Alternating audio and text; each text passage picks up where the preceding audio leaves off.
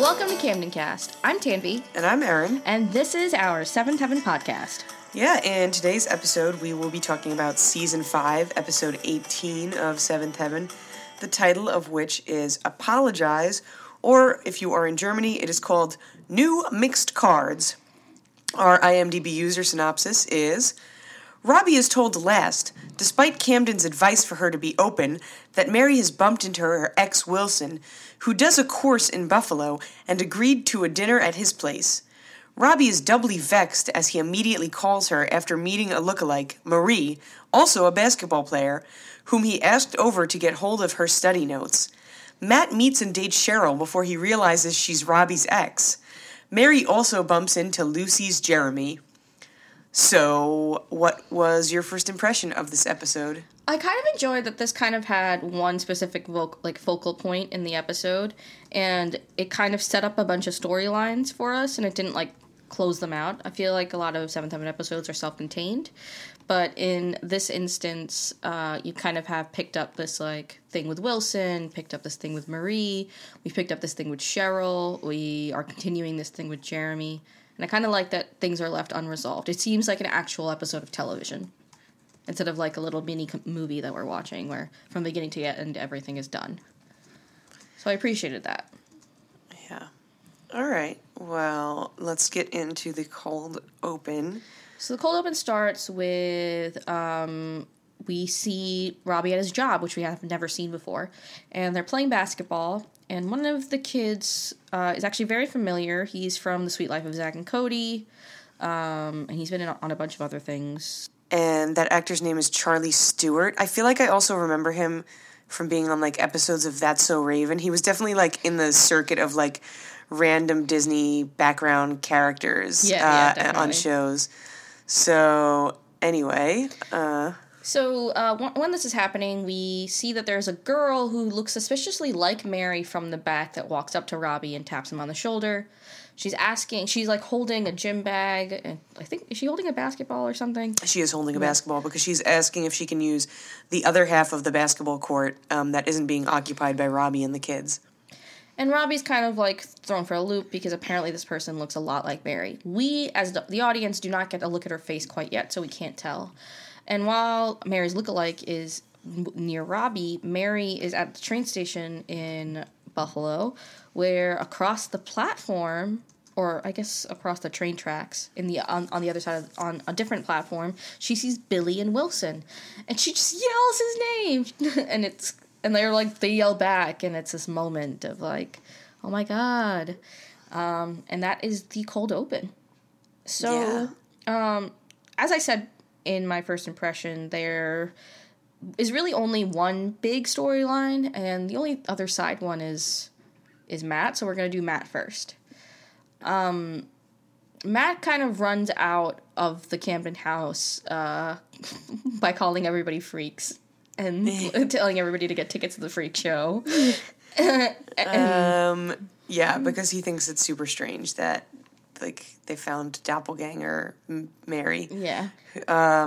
So he runs out to go get dinner at some restaurant, some new... Yeah, we don't actually get the name of this place. Set. Yeah, it's just a restaurant.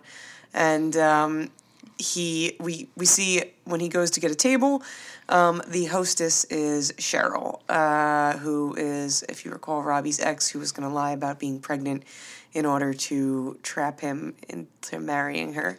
Trap queen. So Matt is intrigued by Cheryl right away, and they're kind of intrigued by each other because they seem to know a lot about each other even though they've never met. Cheryl knows that he's Matt Camden. Matt Camden knows that she's Cheryl, Robbie's ex. So he asks her to have dinner with him. And it ends up that she's not the hostess, she's actually the night manager at the restaurant. They seem to have a really good dinner together, and Matt wants to continue this, whatever is happening, maybe ask her on another date. But Cheryl is nervous because she thinks that the only reason Matt wants to do that is because Matt knows that Cheryl has had sex before. Yeah, which is just strange. Anyway, Cheryl, sets these ground rules for Matt for dating her because of this weird assumption that he's only interested in her because she's had sex before. And she says, like, oh, if you want to go out with me, you have to call me ahead of time, and we'll go on wherever the date is, and then you'll bring me straight home after, and don't think of any funny business. Not even a good night kiss. Yeah. So he's not supposed to assume that anything's going to happen if they go out. So he gets her number and ends up calling her almost right away from, like, a payphone in the restaurant. But doesn't he call the restaurant? It's Yeah, not even her number. Yeah, he calls the restaurant. And he's like, do you want to go to a movie after you get off work? And she's like, you're breaking the rules. You have to call me in advance. And he says, oh, well, you get off work at midnight. That's in 3 hours. This is in advance. Like, I'm going to go to the library, and I'll pick you up after work. So Cheryl agrees, and they go to a movie, and I think they have a lovely time. Yeah, they clearly have some sort of chemistry. Cheryl knows a lot about Matt. She picks up on Heather. She picks up on, like she mentioned, Shauna even. And I think Mike, why did I call him Mike?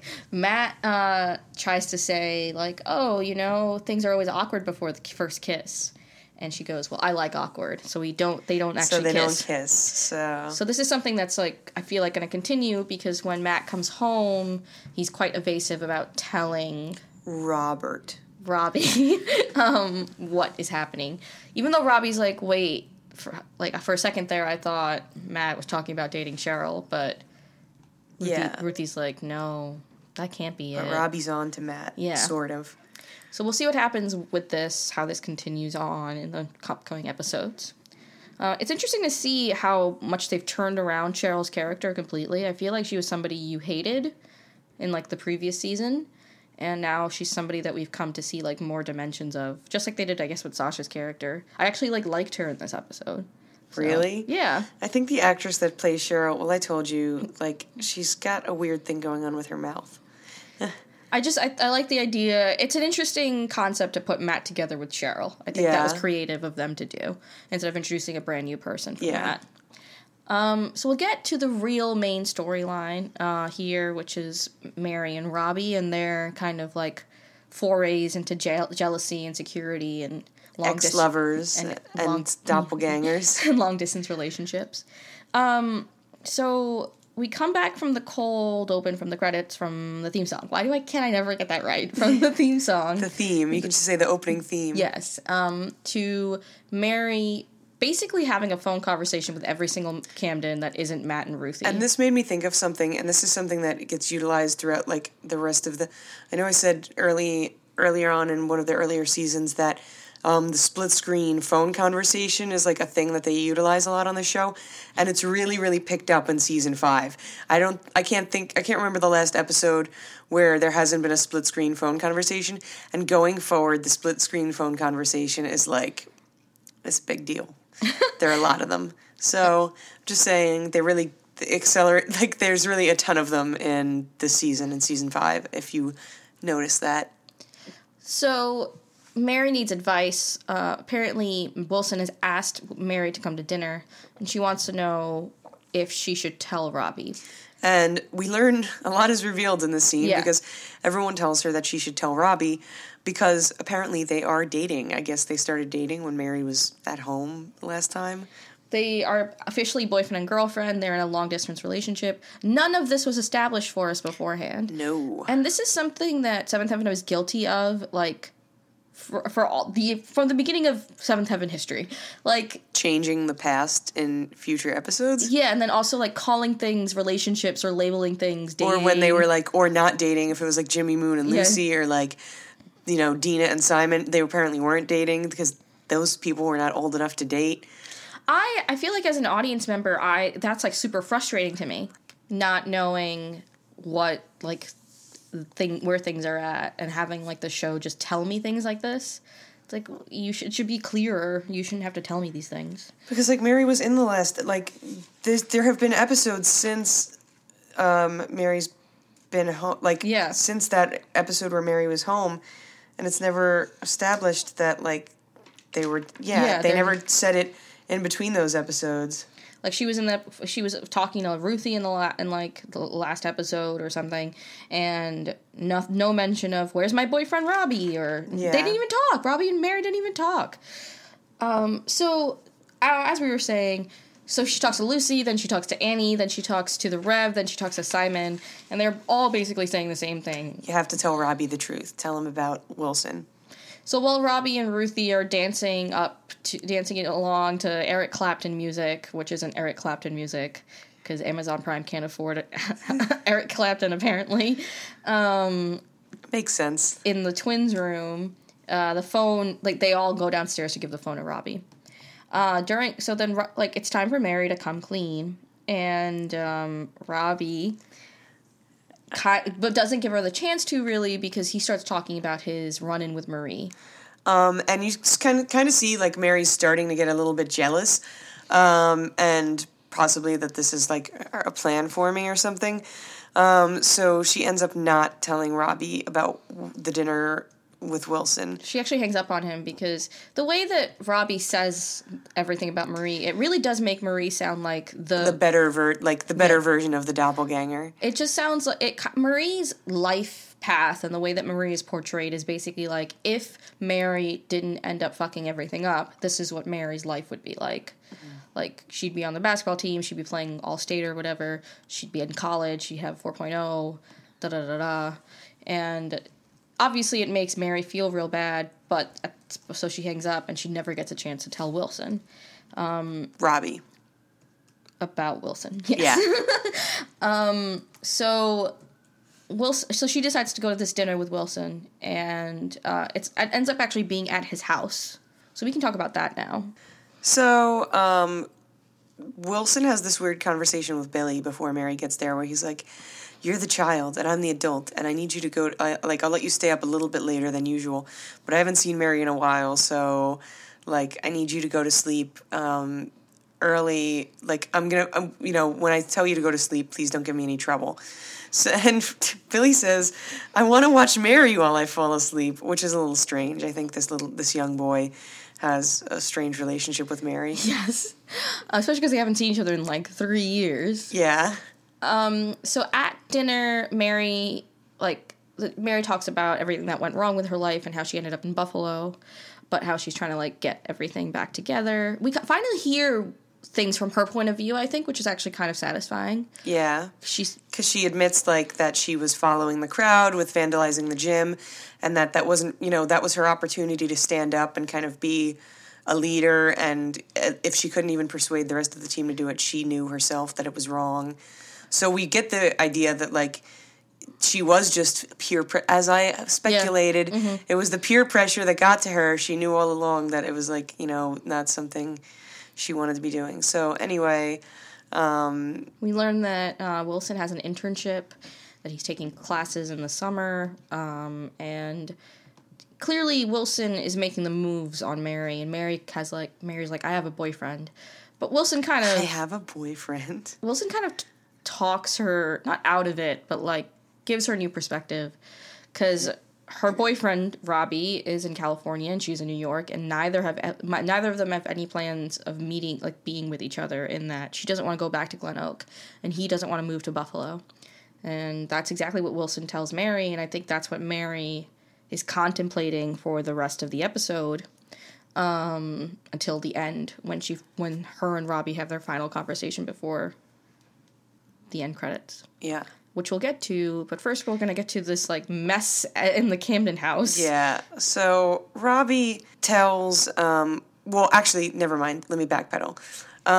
The doorbell rings, and all of the Camdens run to the door to open it, and we see Marie standing at the door, and we learn that Robbie invited Marie over because we learned that she's in college, and he's borrowing some stat notes from her. So the whole family's standing there, and the twins start saying, Mary, Mary, and she's like, no, I'm Marie. And Ruthie says, no, you're Mary. This girl doesn't look like Mary at all, I'm sorry. She's just a brunette. Yeah. There's some, maybe she's got a face. She has lips. The lips maybe are the same. But that's about it. I was thinking the eyes were similar, or maybe it was her eyebrows, were similarly shaped. Eyebrows were similar shaped, but that's nothing about where it. it ends. Nothing really. So the whole family starts freaking out about this, and they're like, "What's Robbie doing? He found a replacement for Mary. Is he going to kill all of us and find replacements for us?" Well, that's what Matt thinks is happening. And then the Rev is like, "You need to go and see that psychiatrist again."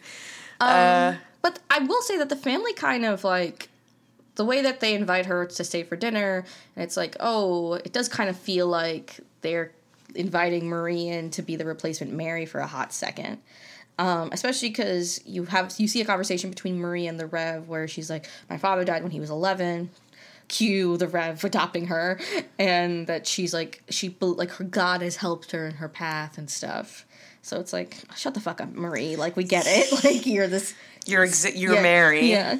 While this is all happening, we get some more insight and some more, I think, like, development of Ruthie's character. Yeah, they did some, like, they've been doing some very heavy lifting with Ruthie's character development lately. So I think this is the first episode where we really see Ruthie spying on the kitchen stairs, which becomes, like, a trademark thing for her. And we've heard before, too, though, that she, like, always knows what's going on in the house. So basically, when Marie is, like, talking to anyone, Ruthie is on the kitchen steps, and then she's reporting back to Simon and Lucy, who are coloring with enormous crayons with the twins. And, I mean, I don't even know what information she gets. I just know that she eavesdrops and she delivers the information to everyone. So she basically predicts what she thinks is going to happen with Mary and Robbie to Simon and Lucy. She thinks that Mary's ultimately going to break Robbie's heart, that Robbie's looking for stability because he's never had stability in his life before. And Mary's looking for, like, things to be, like, shooken up. Yeah. And wild because she had such a stable upbringing. And she never does what people want her to do. That's what, like... And so she thinks that Robbie's going to end up with somebody like... He wants her to end up with somebody like Mary, but not Mary, so that there's Marie. And that she thinks that Mary's probably going to end up with Wilson. Yeah. And it's actually kind of, for, like, a 10-year-old to be this... Savvy. Again, they're building she's smarter than the rest of the family. But I wonder how they decided that, like, they were going to, I don't know, bestow this intellect on her? Ruthie, yeah. Well, I think they kind of, like, it was pretty easy for the way they set her up throughout, like, from season 1 onward. She's always had, like, a quick remark back to say, even when she was little. She's kind of always questioning things. I feel like they set it up kind of pretty well for and her. I think it's also why they chose her character, but I think it's probably because she's the youngest and she's, like, been able to observe, you know, like, all of these different... And because Sam and David don't count as people. Yeah. So, well, they'll never grow up on that show, so... That's interesting, but we do see Ruthie kind of mess up later when she's like, there's no way Matt and Cheryl are going out, when actually they are. Yeah. So... Throughout this episode, we kind of see that, like, Robbie seems to be not infatuated, but, like, there seems to be a certain amount of chemistry between Robbie and Marie as well. Marie's like, oh, you know, you're such a nice guy. But he's like, I have a girlfriend, and I'm really, like, worried about Mary. She was mad at me for bringing you up before. And, like, it's like, oh, we can maybe be friends. But he's like, I don't know if I should be friends with someone who looks so much like my girlfriend. And there's kind of this, like, back and forth throughout the entire episode. Do you have anything to say, like, about things that happen in between? Not really. I mean, it's just a lot of running around with the Camdens speculating about, like, what's going to happen, so... It's interesting to see kind of the fact that, like, all the Camdens seem to be quite loyal to Robbie. And there isn't that level of loyalty to Mary at all. And it's kind of frustrating for me to see it just because, like, they want her to come home, but, like... Well, she's already said that she doesn't want to come home, though, so... But I also feel like if they want her to come home so badly, they should show a bit more... I don't know. Like compassion. Or, like, some sort of welcoming environment. I get that, like, the first... Like, Robbie is, like, immediately there with them, so it's, like, easy to support him. And, like, you know, because everybody's like, oh, I don't want to talk about this. I don't think you should, like, Because I feel like, what do you think? Was she wrong in not telling Robbie about going to dinner with Wilson? Well, I guess because they're apparently dating, but if they weren't, in my mind, they weren't dating, so it's none of his business. But it's like an ex, so I would say that's probably something to just be like, hey, I'm doing this. Yeah. So, yeah, like, it was bad for Mary to do that. But then the way that Ruthie's just like, oh, Mary's definitely going to break his heart. I get that that's kind of true, but at the same time, it's like, she's your sister. Shouldn't you be like... Yeah. I don't know. It was weird for me to see that dynamic. And so there's a little a very small side story happening, which I will mention really quickly, with Lucy and Jeremy. For some reason, Lucy has a picture of Jeremy.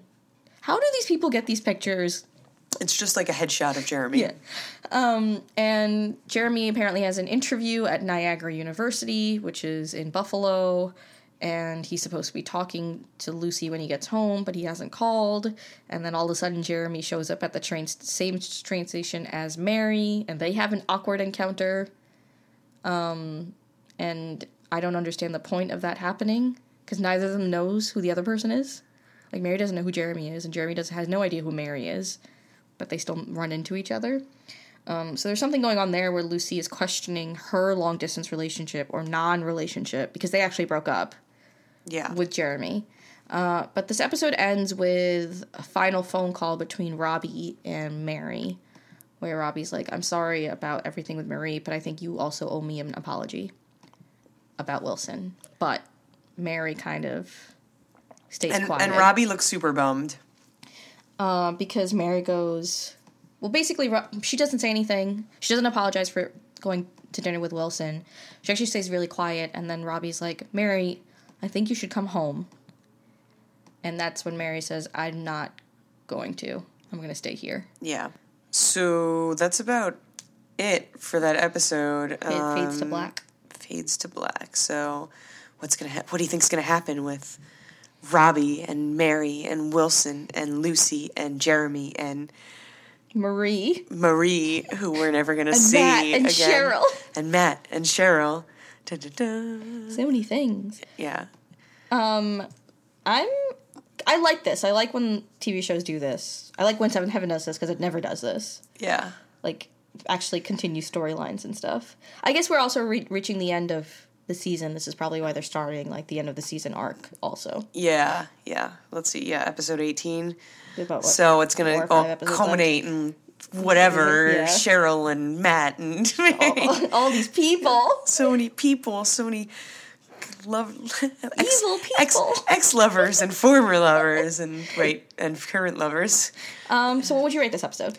I didn't really like it. I'm going to give it a 2.5. I think I'm going to give this a 4. Wow. Yeah, I did like it. All right. So you can get a sneak peek at what Wilson looks like now. His hair is very bad. Or maybe you want to check out this supposed Mary lookalike, Marie, and you can see all that on our social media platforms. We are at Camden Cast Show on Twitter and Instagram, and facebook.com/CamdenCast on Facebook. We will be here every Wednesday and Saturday, as always, and you can listen to us on soundcloud.com/CamdenCast or through the Apple iTunes podcast app. I'm Tanvi. I'm Erin. This is CamdenCast.